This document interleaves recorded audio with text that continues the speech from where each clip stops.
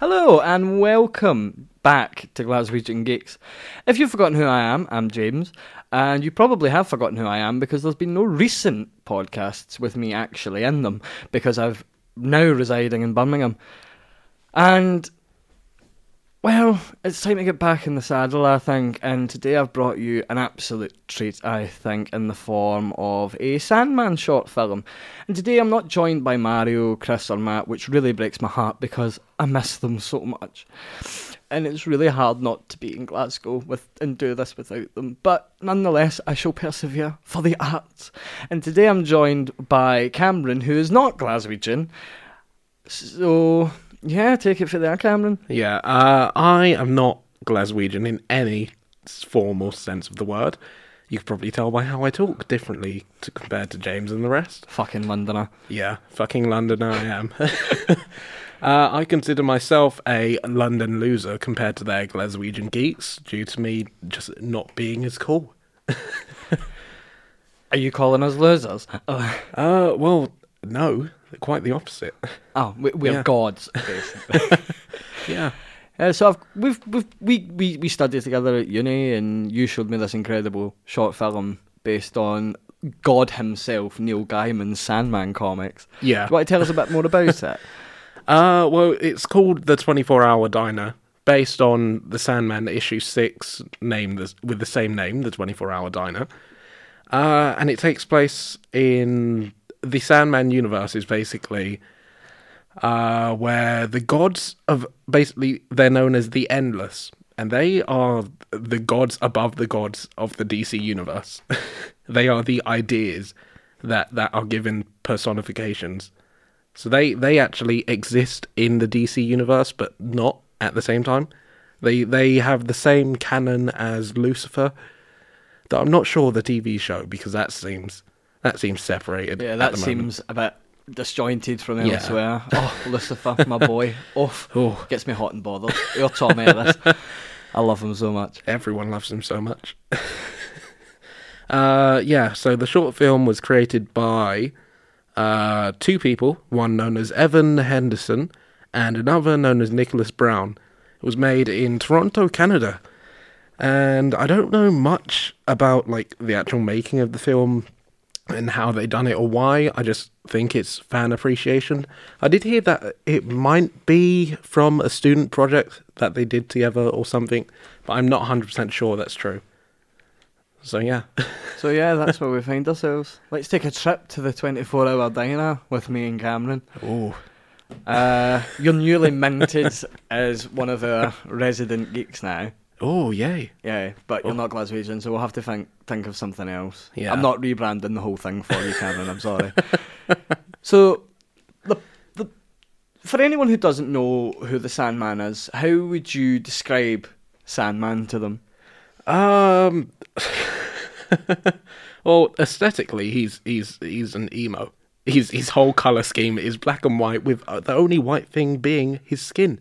Not a race thing, as in he's pale as a sheet of paper, but yeah, literally his eyes are completely dark, his hair is completely dark, including eyebrows, his clothes are completely dark, and most of the time he wears a gas mask, which is completely dark.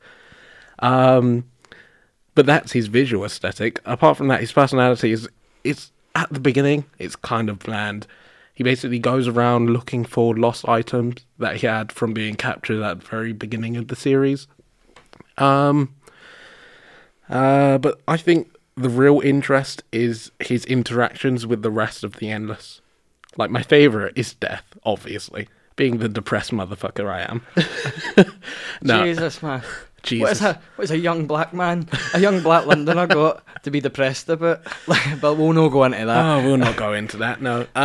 But yes. But yeah, Death is a treat to just view. She's the one who actually, in a few issues later, past the 24-hour diner, she slaps some sense into the Sandman and tells him to fix his shit because he was feeling depressed about being the Sandman and about his job. So Death was like, you know what, come along with me for a day, see what it's like for me to do my job. And it just shows how, well, Neil Gaiman is a genius, and he portrays Death as in, she does her job, And she doesn't feel guilty about it. It's inevitable. It's going to happen. It's something that will happen and always has happened before. And it's even stated in the Sandman universe that she will be the last of the Endless as well. She will eventually outlive them all. Because she is death. So, yeah, she is my favourite character. Sandman, not as much. I should probably talk more about him since the film is more about him. Well, I mean, this is the interesting thing, like, when you talk about the Endless, because the Endless are effectively, they're the big daddies of this world. And the whole DC universe can't even fathom it at all, right? You know what I mean? And I think I like Death because Death, being the most grim of them all, is the most optimistic of them all. Do you know? I think that's one of the greatest things about a character, but we'll get on to that at another time. So, obviously this is based on Sandman. Yeah. Sandman is known to be a little bit miserable. Can't we all be? I think a little bit miserable kind of doesn't... It's an understatement. It's a bit of an understatement. He's very miserable. He's like gone from this earth miserable. Yeah. Well, he never began in this earth, did he? No, he didn't. He didn't. But, if you want to talk about the conception of Sandman, the only man that we can go is our Neil Gaiman. Yeah. So, But, yes. So, we find ourselves with the 24-hour diner. Yeah. The plot, which is a fantastic plot. I love the issue. The issue is just... And it's a story that doesn't really necessarily involve Sandman. Yeah, it's really like he only appears at the end, and then on the next issue, that's when he becomes the main character again. Because up to this point, you learn that the tools he uses to do his job of being the Lord of Dreams, the tools he uses are gone. They've been stolen from him. So he goes and tracks them down, and in the 24 Hours Diner, it's about a bad guy from the Batman universe managing to find the gem that he uses to control the dream world. Mm-hmm. And he just fucks about with it in a diner for 24 hours. Yeah, Dr. D, I believe it was. Yeah, Dr. D. Yeah, I think I it was that. Dr. D. What a bastard that man is. And, you only have to spend maybe 4 hours in his presence before you actually realise it. But it's kind of set the scene for us because it starts off with a diner and the narrator. It's from the perspective of a narrator, basically, as is the film.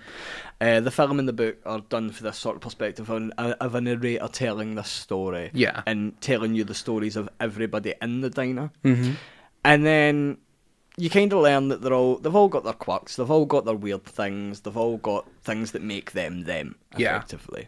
But it's only when people start to try and leave the diner that Dr. D decides, well, no. No. Yeah, I think the narrator actually states something like, one of the cast is late for a job interview. So he's like, oh shit, I need to go. But then the narrator says, that's when he decided to strike.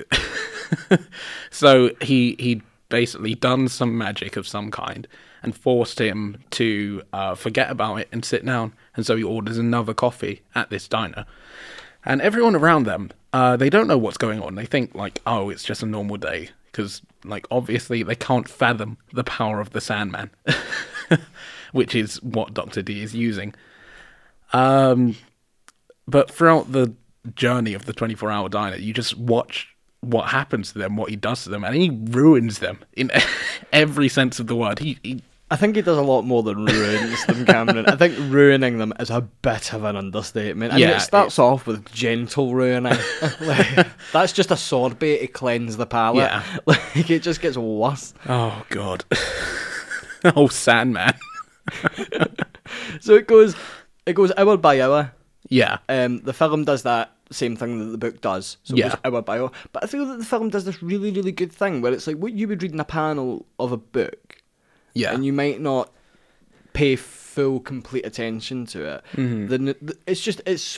I think it's so well cast in comparison, like in terms of like how the book is those characters are made that way, and that book is so well casted in this short film because the narrator, or there's times it's very Twin Peaks, I think. Yeah. It feels very Twin Peaks, and when I sat there and I was like, whenever the narrator said something, remember when you were watching it with me, I was in stitches because he just has that really proper 70s grimy narrator voice, and I was just sat there like, right, okay, I'm feeling this.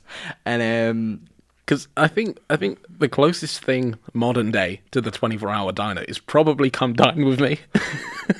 Can you imagine a Come Dine With Me episode with Dr. D ruining the dinner show? And then the narrator just absolutely shitting on them while they're doing it. It's, But yeah, the whole like concept of the 24-hour diner that Neil Gaiman made is beautiful, and Evan Henderson and Nicholas Brown did a great job of like bringing that to life. Like comparatively, the plots are exactly the same in the comic and the short film, and I think that's a good adaptation. I think that's how it should be. Like, I don't think you need to deviate from something. Like, if it's not broken, don't try to fix it. That's what I believe when trying to do an adaptation.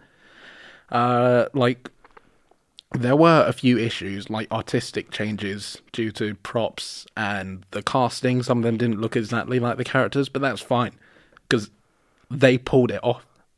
Yeah, I think that was one of the really, really interesting things that I realised when I was watching it, was when you compare it to the characters in the comic books, most of them are pretty on point. Like, Yeah. most of them are very on point, but you get some characters, like the husband and the wife, who just don't seem like they're really taken from the comic book character. To be Yeah. fair, the husband is huge. Yeah. I don't know who you would cast in that role.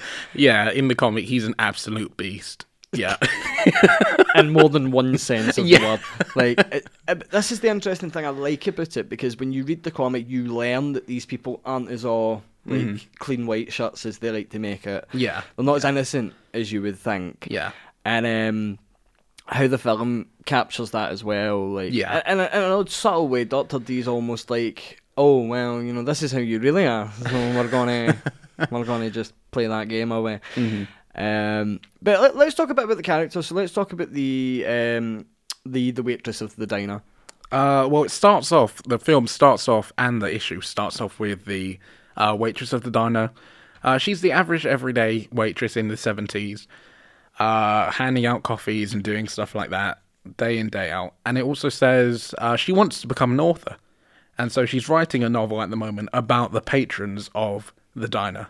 So she's doing that. And for a moment, it goes to her being the narrator, where she's actually narrating, saying, oh, this guest here is a nice young girl, she's fine and everything, except she's a lesbian and this is the 70s. We don't like that. Yeah, it just hits it with it. I mean, that's another thing with the Sandman, is that I used to think it was like set in the 90s. It's actually set in the 70s. Yeah. Well, I think Neil Gaiman was way ahead of his time, because he never presented that as an actual bad thing. He presented that as a character saying it's a bad thing. And I think Neil Gaiman, in every work that he does, is always way ahead of his time.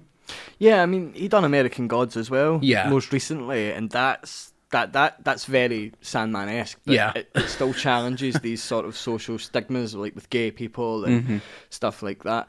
And I find that very, very interesting with Neil Gaiman, because he's very in your face about it. Yeah. But subtly in your face about it. Like, you should pick up on it. Yeah. You know. And that's what happens in this scene. It's like, oh yeah, she's fine, but she's a lesbian. Yeah. Like, do you know But what I mean? think Neil Gaiman is the only person who can make you care about such a large cast of people in only one issue of a comic. And that is just, the way he does it is great. Yeah, because I mean, I think he doesn't neglect the sort of side characters. Yeah. Yeah. He makes them genuine and believable, because when you've got a comic book like Sandman, you have to relate to the side characters, because you can't relate to the Dream Lord. You can't relate to death. Like, you can't relate to that stuff. Do you know what I mean? Yeah. And that's one of those really interesting. This is a really human story, but like with really strong supernatural elements. Yeah. So the waitress is probably the one who's most like the narrator, but kind of taken apart from. Yeah. It. Like, the power's taken from her. You could say it's done by Dr. D, but I don't think so. I think it was like Neil Gaiman's choice to do it, to take you out of the character's world so that you view it objectively as well.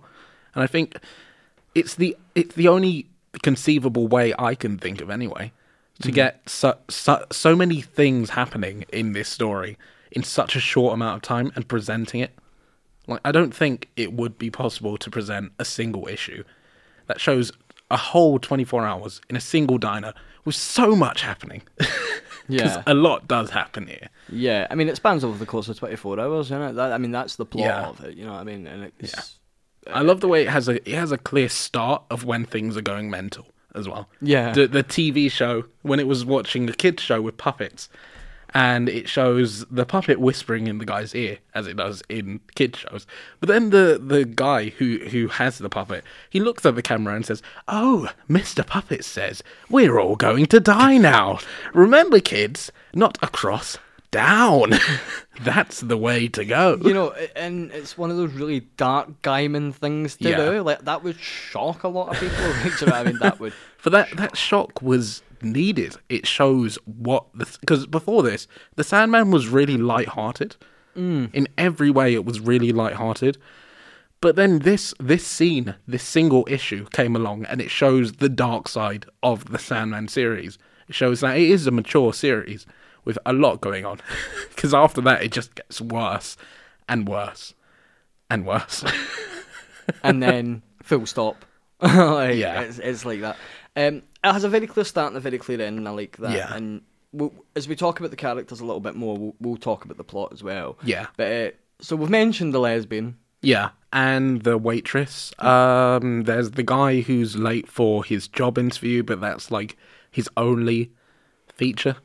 That's He his doesn't only do anything else. real feature. He's like a timid Yeah. young guy, and the guy who plays him very, very well. Yeah. I think that's always good, you know, because he seems like the more innocent one. You know, the character, literally the one because they always refer to her being a lesbian, Yeah. and they always like really kind of atrociously bully her for it. Apart from the waitress, because the waitress is sort of like more. Like, Yeah. she's not really against it. It's just not Yeah, her cup of it's tea, not sort of thing. socially acceptable. Yeah, Yeah. and but then you have the couple who come in. Yeah. Yeah. They're quite something. Tell us about them. Well, you find out through the narration that they're both cheating on each other, and they both suspect each other, but they're still together due to like society norms. And since they're married, divorce wasn't really like accepted between social groups, so they know if they did get divorced, they'd be exempt from their neighborhood. Everyone would like what's the word I'm thinking of? Look down on them. That's it. And think that they're like they shouldn't do that. It was the 70s. I didn't live in the 70s, but that's what I know of the 70s. Yeah, I mean it was very deeply frowned upon, as Yeah. was a lot of things. Yeah. And then we have the truck driver, Yeah. who's really, really the worst person ever. Like, The thing is, he starts out with nothing at all. He only just gets worse because of Dr. D's corruptions. yes, I think it's still so unnerving to see him with the hammer. oh, we'll get to that. Yeah, that. So the thing is about this is you get some characters who you get little tastes of throughout Yeah. the thing, and then there's some characters who you don't, and that's quite interesting because there are characters that you do care about, Yeah. but there are characters who you deeply don't really know enough about to care about them, and then you realise that that's probably because Neil Gaiman didn't want you to give a fuck about them because they were absolute dickheads. Yeah. So that's where we find ourselves. Yeah. So moving on from characters, the plot of the story is that it starts off in the diner. Yeah. We've said that. Yeah. Starts off in the diner, we learn a bit about the characters. Dr. D decides, I'm going to play God now. Yeah. Because it starts off, you see him sitting in the corner, and the waitress says, "Oh, he's a loner, and he's only been showing it, and he's only just showed up. He's only ordered a cup of coffee, but he's sitting there watching TV. I'm going to leave him alone."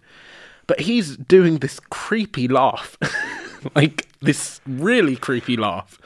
And that, I think that's one of the things that is better than the comic book. You can't get that audio. That sinister emotion Yeah. displayed. Like, you can show it, but it was very much like how they done one of the high points of the Batman Killing Joke animation. One of Yeah. the highlights, because there was a lot of lows. Yeah. One of the there was. highlights was the I Go Loony Yeah. part, Because in the comic, you read that, but when I first read it, because the Killing Joke was the first comic book I had ever read Oh, yeah. all the way through. I was 14, probably not a good place to start, but it was one of the very first comic books I ever watched. Read, if not the first. Yeah.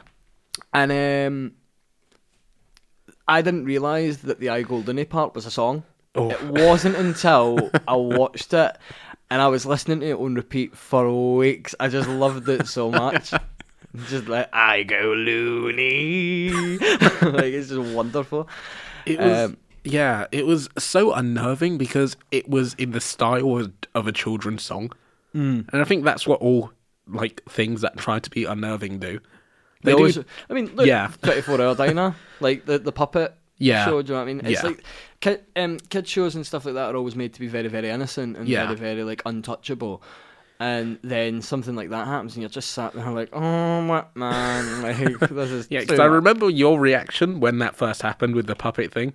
Because that's when everything started kicking off. Because you saw the guy who was late for the interview go and sit back down and say, oh, can I get another coffee? And you was like, okay, this is weird. And then you saw the children's show and you was like, what? What am I watching? Because we watched it back at my flat, and I just remember sitting there like, you were just like, oh, let's watch 24 Hour Diner. I was like, what the fuck is 24 Hour Diner? And you were like, oh, it's a Sandman thing. I was like, oh, brilliant, okay, brilliant. Fresh off Lucifer, give me some Sandman. And I watched it and I just sat there like, my eyes are bleeding, like, but that's only because it's just so fucked. Like, it's so mental. I think the 24 Hour Diner is a good euphemism for uni. It is, though. Like, it is. You try to leave and then they're like, deadlines. Dr. D is deadlines. But yes. Does that make the Sandman graduation? He's my boy. He'll get me through. But yeah, the plot of the story goes hour by hour. Yeah. So it's like, on the first hour, and the narrator will say, oh, this is what happened. And then you'll see a few panels about that. Mm-hmm. And then, I think it's about maybe hour 6, where everything just decides, nope, that's it, fully fucked, we're gone. Like, that's it. I think, what does it start with him doing? He makes them love him and worship him, isn't it? Yeah, and he has God, like, painted in blood on his chest. Yeah. I just sat there like, you're not God, you fat fuck. Like, the thing is, I do love that about the makeup department as well, and the whole, like, setting. It was so comic accurate. Like, if you compare that scene to the panel in the comic book, it is like literally the only difference was the actor was a bit like fatter than Dr. D, but he's a living skeleton, so there's nothing wrong with that. They did do well with the trying to get the ribs showing through, and I think that actually did look good. That was one of the more grim things, because you could see his ribs, but he obviously had a belly, and I thought that just doesn't work. Like, I think it made it even more unnerving than the comic, and that because well, I mean, one, it was real, like, and you could see it, and you were like, all right, okay, no, like, yeah, I think the thing that really set me off, though, because we won't talk about every single plot point in it, because you should see this film. Yeah, it's fantastic. You need to watch it's so well done. Yeah, just as long as you're above the age of 16, at least 16. You know, if you want, if you want, you live your life. You live your life. Yeah, I mean, you do you. You do you. Depends what you're into. But yeah, I think the bit that really took me out was I can't even remember the hours. I think it was hour 13 where they get to know each other intimately. Oh yeah. And you just see them, like, you don't see them fucking, but you see legs and arms and you see all this stuff moving about, and you hear, god, it was just, the narrator was great because he just went silent while it was going on. It went, hour 13 he makes them get to know each other intimately. Just hearing that through my headphones was the most sexually arousing thing I've ever heard in my life. It's the pause before the word intimately as well. It's wonderful. He was so well voice acted, in my opinion, and I really, really enjoyed that because he sold it. But after that, then you have this whole thing with, like, I'm trying to think what it was. You have this whole thing Like, where the waitress is the nicest character in it. Yeah. She is. She's, like, really, really innocent. She's not violent. She just wants a humble life. And then the trucker tells us about her son. That was the bit that got me. Yeah. I was like, no, son, this isn't happening. But then it was because of that. And then it shows what is happening to him with the hammer and the waitress placing... Should I just explain it? Was it not like it was because by that hour it was punishing time? Yeah. And somebody had to be punished. Yeah. And they were talking about stuff, and the truck driver, I think his name was Marsh, he talks about her son. Yeah. Because her son moved to... I can't remember where he moved to, but it was like New York or something. These details are irrelevant. Like, but he says, oh yeah, like, you know, your son was basically a prostitute, and she couldn't handle that. Because he was apparently going to chase his dreams, and she'd not heard from him. And then she realises that this is what's happening, and the truck driver literally just looks in the eye and says, yeah, you could have him for a pack of cigarettes. And I did. And I was just like, oh my God. And I was just like, bring the hammer down, love, just do it. Yeah. I think you find yourself when you go through it, seeing yourself more like Dr. D, because it's like... It's such an experience to watch. That's the only words to describe it. It is an experience to watch it, because a lot of everything done by Neil Gaiman is an experience. Yes. Like, even from... Because he actually wrote the original book of Coraline. Oh, yeah. Because don't even get me started. The book is an experience. The film is, like, scary in its own right, I think the film's good. I just think that... It doesn't stand up. Yeah, I mean, if you compare it to the book would absolutely... The film literally unsettles me. Yeah. And I've had this conversation before. It doesn't scare me, it unsettles me, Yeah. which is worse. Like, because I'm just sitting there like, oh my God, I'm so creeped out. Like, don't put buttons in my eyes. Yeah. Like, do you know what I mean? Like, it's that kind of thing. And Neil Gaiman just has this incredible ability to take any story. Someone could literally throw shit on his desk and he would turn it into gold. Like, it just... I've personally never read or seen anything Neil Gaiman's done that's been bad. Yeah. And even if you put that into context, so if you put it into the TV show of Lucifer, you know, on Fox every Monday, or Amazon Prime on Tuesday, bit of shameless promotion there for my boy. But even that still comes under Neil Gaiman's banner, even though it's a complete rework of the comic book and stuff like that. Because he came up with the original idea. And I do love the TV series. I love it in its own way. But I also love the original comic book as well. Because the original comic book is more in the vein of Sandman. Yeah, it lives in Sandman's world. Yeah. And you can't get away from that. Whereas the TV show made itself a more grounded pace with supernatural elements, not a supernatural show with grounded elements. Yeah. But we discussed this as well, because we were sat there like, oh, well, you know, this is just a cop show now. And then, bang, supernatural stuff in. Just in case you were getting a bit worried that we forgot what kind of show this was, which is why I love it. I just love everything about it. But again, another podcast for another time. Yeah. So yeah, back to the 24-hour diner. So by between hours 20 and 24, that's when they all start getting systematically. They'll get systematically killed off. Like, I think spoilers. The first one was the punishment one with the truck driver talking to the diner lady. And if then you can call that a conversation. Yeah. My God. It's not exactly a conversation. You have, do you want to know what's happening with your son? Well, I fucked him. Like, do you know what I mean? Like, do you know how it started? She said #roast me. Like Jimmy Carr and Russell Brand, and Catherine Ryan just sat there like, let the roast begin. Like, it was so bad. I feel bad laughing about it because, you know, that story is like such a real story. Yeah. And Neil Gaiman, like, I do love that. He makes everything seem real. Because it usually is real to some extent. You know, but like, think of American Gods and the Sandman series. None of it is fucking real. But he makes it seem real. Yeah, especially American Gods. Like, yeah. He sold that as being like that was in the real world, you know? Yeah. And it just has this great way of merging supernatural with I mean, and that's what makes it scary.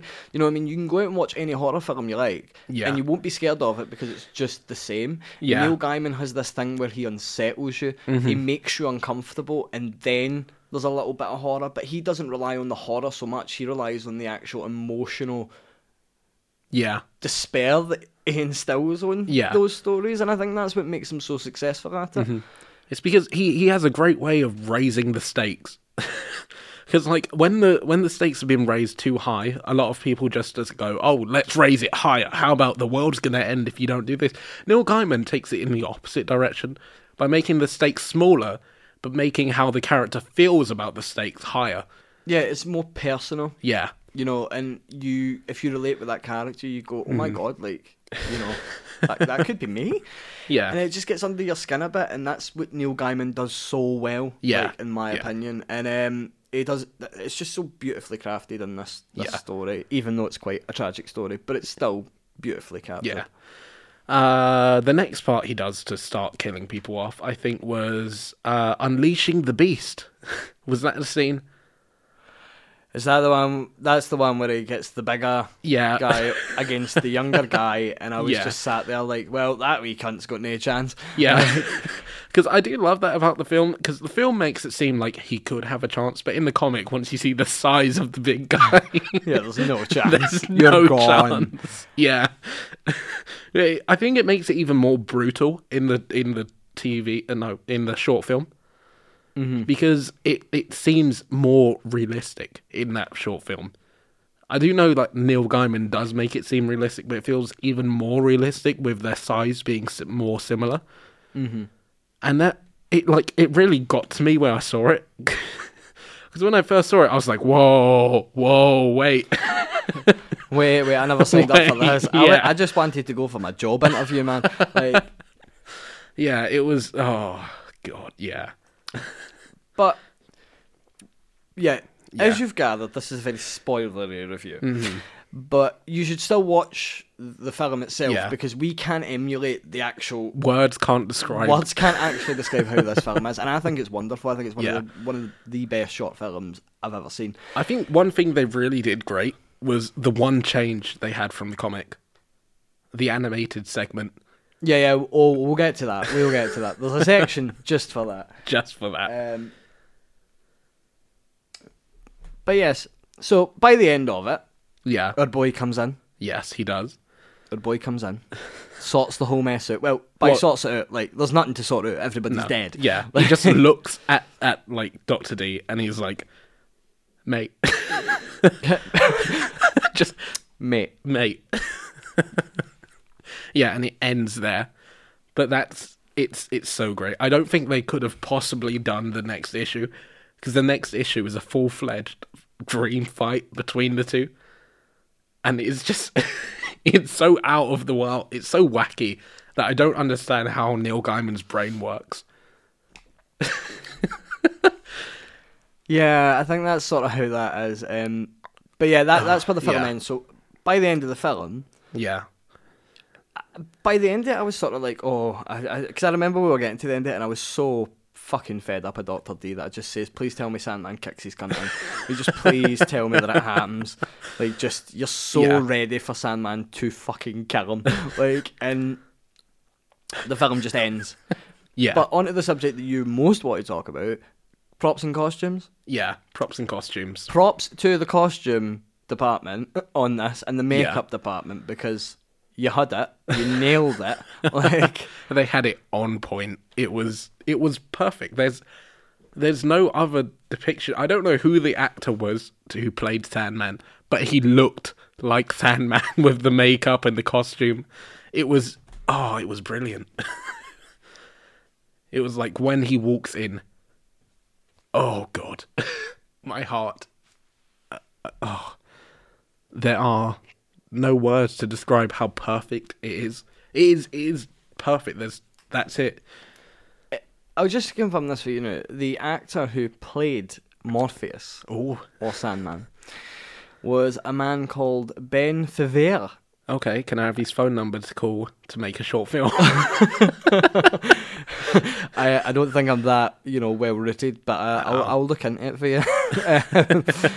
But Yeah, like in terms of costumes for all the sort of the characters in this, and even how they done Doctor Day, Yeah. how they gradually put these characters through the ringer, Yeah. like it was so fantastic. Like, Even to the diner itself, it was very 70s.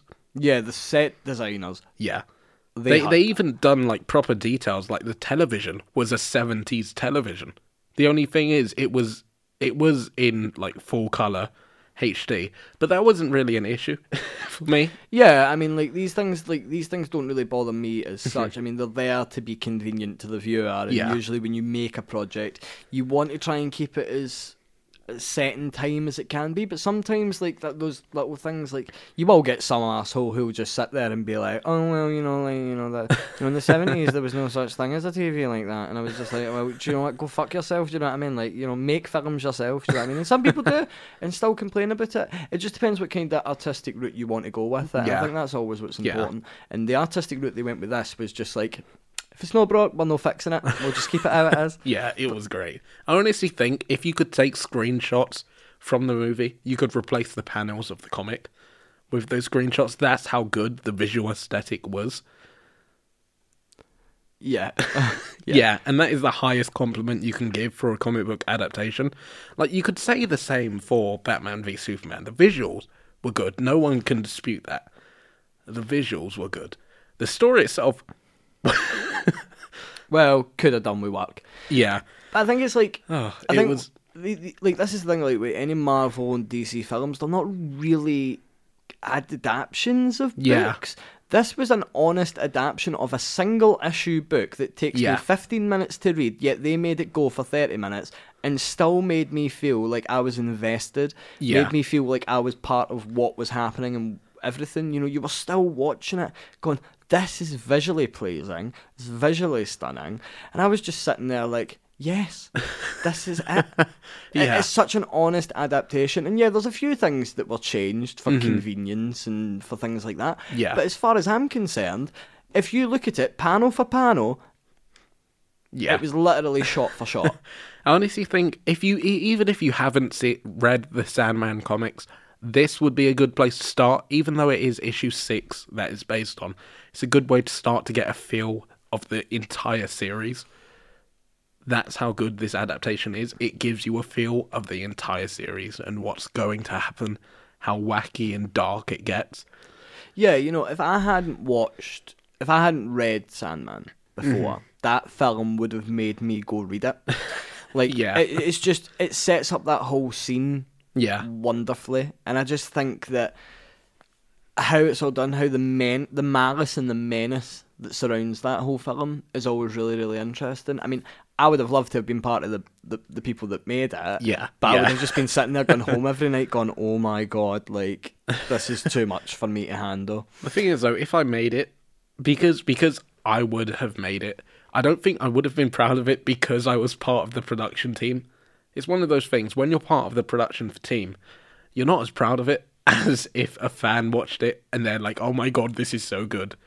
So even to the people who made it, they might feel like I definitely would have been proud. Well, hopefully would have, probably not. I probably would have been like, oh no, it's not the same. What we do here. It's not what we do here. Yeah, but watching it, it's great. Yeah, watching it is fantastic. Yeah. So how would you compare it for the film to the book? A comparison, since it's almost 1-to-1, I say yeah.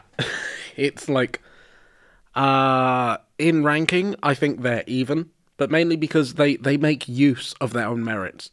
Neil Gaiman has a great way of making use of comic books and the limitations that comic books have, whereas the short film, it made good use of the advancements that a short film could have, because they had great audio design and they had great visual aesthetics as well, which is like, that could be seen as a step up.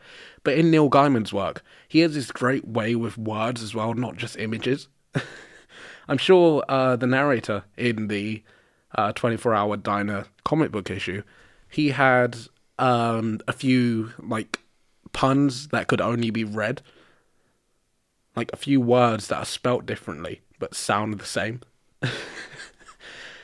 Which which can only be done in that format and not in a short film format.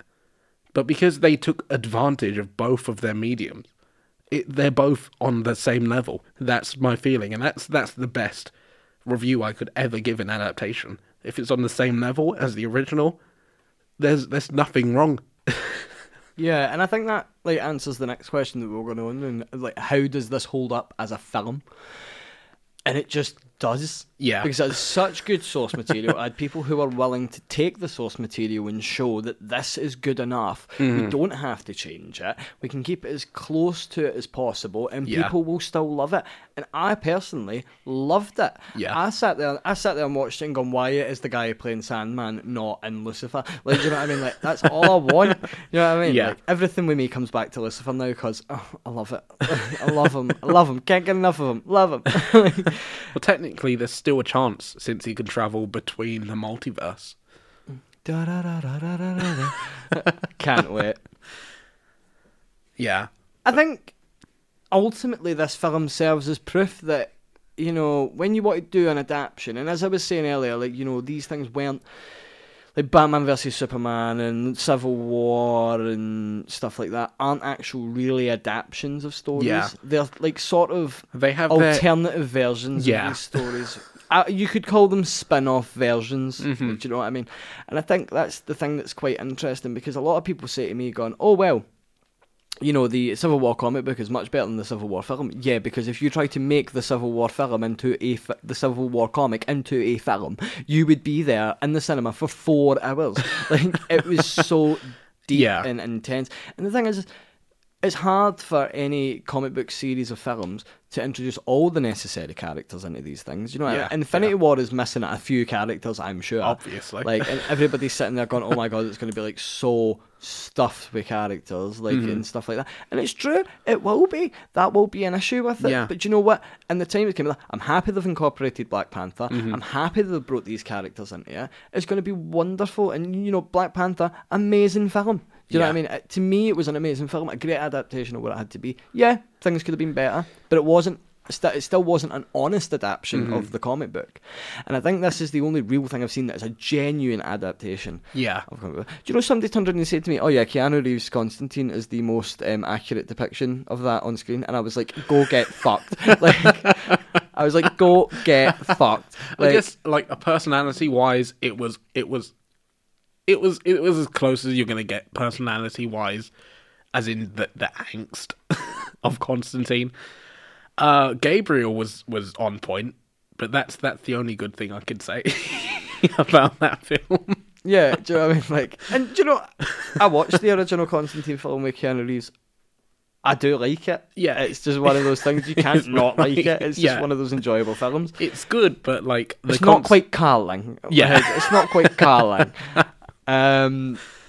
And I just enjoy I enjoy all these things, and you know, like here at, like in Glaswegian Geeks, we made a habit of reviewing a lot of bad films. This is actually one of the better films that we've reviewed, and you know, that's the sort of interesting thing when you talk about bad films. A lot of people don't actually understand why they're completely bad. Yeah, you know, and that's always a good thing to talk about. So we spoke about, like, you know, I think our very first podcast, this will shock you, was Captain America, that was made in 1979. Oh, is that the one where he steals the car? Is that the one? He has the thinking of? motorbike, and he's this guy, and Christopher Lee's the villain in the second part. Yeah. Genius. I just remember that one specific scene where he steals the car because it's so funny. And he's just like, "Oh, look at that cliff," and he turns around and runs to the car. Genius stuff. And we me and Mario sat there and we were just like, if you want a good thing about this film, it's funny. Yeah. Because you can't take it seriously. But I think my favourite one was in part 2, some callbacks here, but it was like, we named the show after this line, and it was like, and the Christopher Lee's bodyguard comes out and he says, "Where are you?" And he's like, "Oh," because you know in part 2 it was about a virus that was aging people. Yeah. And it's the bit when Captain America doesn't shy away from it, just turns and says, "He died of old age waiting for you." It's just it's just as good as, have you ever seen the Japanese Spider-Man? Yeah. Yeah. It's just madness. Yeah. But when you compare it to something like this shows, the 24-Hour Diner short film shows that you can have an accurate Yeah. representation of a comic book Yeah. and make it flawless, almost flawless. It was almost flawless to me. I wasn't sitting there waiting for action. I was sitting there watching this dark Yeah. story unfold, and it did what it set out to do. Yeah. It was proper. I thought it was rigorous. It was fine. I gave it 5 stars for me, really. Yeah. It's that good, I think. It's that good, yeah. And plus, it helps that the source material is good. Yeah, well, Yeah. like, that's the thing. It's like, as you say, if the source material is good, why would you change it? Yeah. Like, do you know what I mean? It's good and well known for reasons. It's the whole Batman Killing Joke thing. Yeah. When they added that whole first half hour That- into it, and it yeah, was just like, why is that there? That made me feel so, like, it made me feel weird watching it. That is the only word. Just weird, because it should never happen. Yeah, it was one of those things because we said that we were actively like, they've put this in this just so people feel sorry for Barbara when Yeah. she gets shot. But that's If anything, there was probably other ways to do it. yeah, if anything, I think they should have brought in, like, Robin or Nightwing to take Batman's place in that relationship, because that was not right. That was not That right. was at all. not right. But again, another story for another time. Yeah. So there's some. I've dug up some facts for you, Cameron. Oh, facts. I Mario love those. likes to play the numbers game, where he always sits at me at the end of the show and says, "Guess the budget." Now I can assure you that this wasn't actually. I don't think this was a student film as such. I think it was just a fan film. Okay. Of people who were sort of out of student life and they were doing their own thing. I don't know them. But, Okay. so the film was made in Canada, Yeah. and the running time was 30 minutes. Yeah. How much of a budget did you think that they made over 3 years to make this film? So they Ooh. started budgeting it in 2012. Mm-hmm. They filmed it in 2015 into 2016. Yeah. How much budget did they raise and spend on this film? This masterpiece. Oh. Well, I know a lot of companies film in Canada because finding locations is apparently cheaper there. I'm not 100% sure on that myself, but apparently that's true. But because of the high quality of the props and how much time must have gone into the editing and stuff, plus they had an animation segment, so that must have increased the budget. I'm guessing something like 30 grand over 3 years? No, you get another go. It's higher. It's higher. I'm yeah. generous. Mario doesn't tell me higher or lower sometimes. okay. But it's higher. Let's go. I think it was a reasonable budget. Uh, Considering that they made a third of a short film on this budget, yeah. it was, it was pretty decent. Let's go 70 grand. Lower. Lower. Ooh. Lower. One more chance. Oh. 50 grand. No. No. The actual budget was $65,000. Oh. $65,000 that they raised to make this film. Yeah. And they crowdfunded it, and so there was obviously, a call Yeah. for it. And when they put it up for free, and there was no chance of monetization from it. Yeah. So they put it up purely because they made it. Yeah. And did you know that it was actually adapted as a proof of concept television series? Why didn't it get greenlit?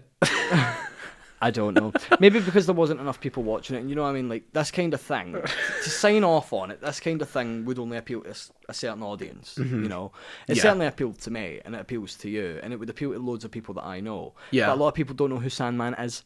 So, I think that's why they marketed it as the 24-Hour Diner and not the Sandman 24-Hour Diner. Like, I think that was one of the interesting ploys that they tried to play on it. But I think this could have went so much further. Yeah. Because Easily. I think it might still have a chance with, like, Neil Gaiman's work becoming more popular, with American Gods becoming a TV series, and the Lucifer TV series as well, obviously based on Neil Gaiman's work. Constantine was, I think he was originally characterized by Neil Gaiman in The Swamp Thing. I'm sure he wrote that. But yeah, even Constantine appearing on a lot of the CW DC works and his own series on Hulu. So maybe there's a chance that it will come back. I'm hoping anyway. Yeah, I think especially when you talk. I mean, it's about time, to be honest. Neil Yeah. Gaiman's always been at the forefront of, writing these incredible stories and Yeah. bringing them to life and, absolutely mortifying you with them. And I think that's one of the things that Neil Gaiman will always be remembered for. And I think all of his work that he does is so true to what he wanted to do. Yeah. And I think that's why I really, really appreciate his work. And this, 24-hour Diner short film, go watch it, because it's just you can have the comic with you, and you can literally go, yep, that's the part I'm at, yep, and you would just see it. It's just, I'm so astounded at something that's so right. And Neil Gaiman actually has another thing in the works that I've seen on his official Tumblr. I can't remember the name of it, but what I'm excited for... I'm excited for... Yes, Tumblr? Neil Gaiman has Tumblr. It should be obvious. It's Neil Gaiman. Yes. Okay. I also have Tumblr as the London loser myself. What was the last thing I used Tumblr for? Oh, yes, pornography. Because that's all it's good for. Like, never in my life. Like, you just don't have enough angst. I'm not a teenager anymore. I'm not emotional.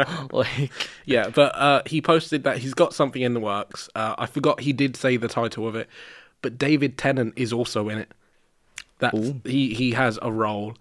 I can't remember exactly what it is. I think David Tennant plays the villain, but it's based on his new book that came out recently. That's as much as I can remember. That's as much as I'm at liberty to deliberate right now.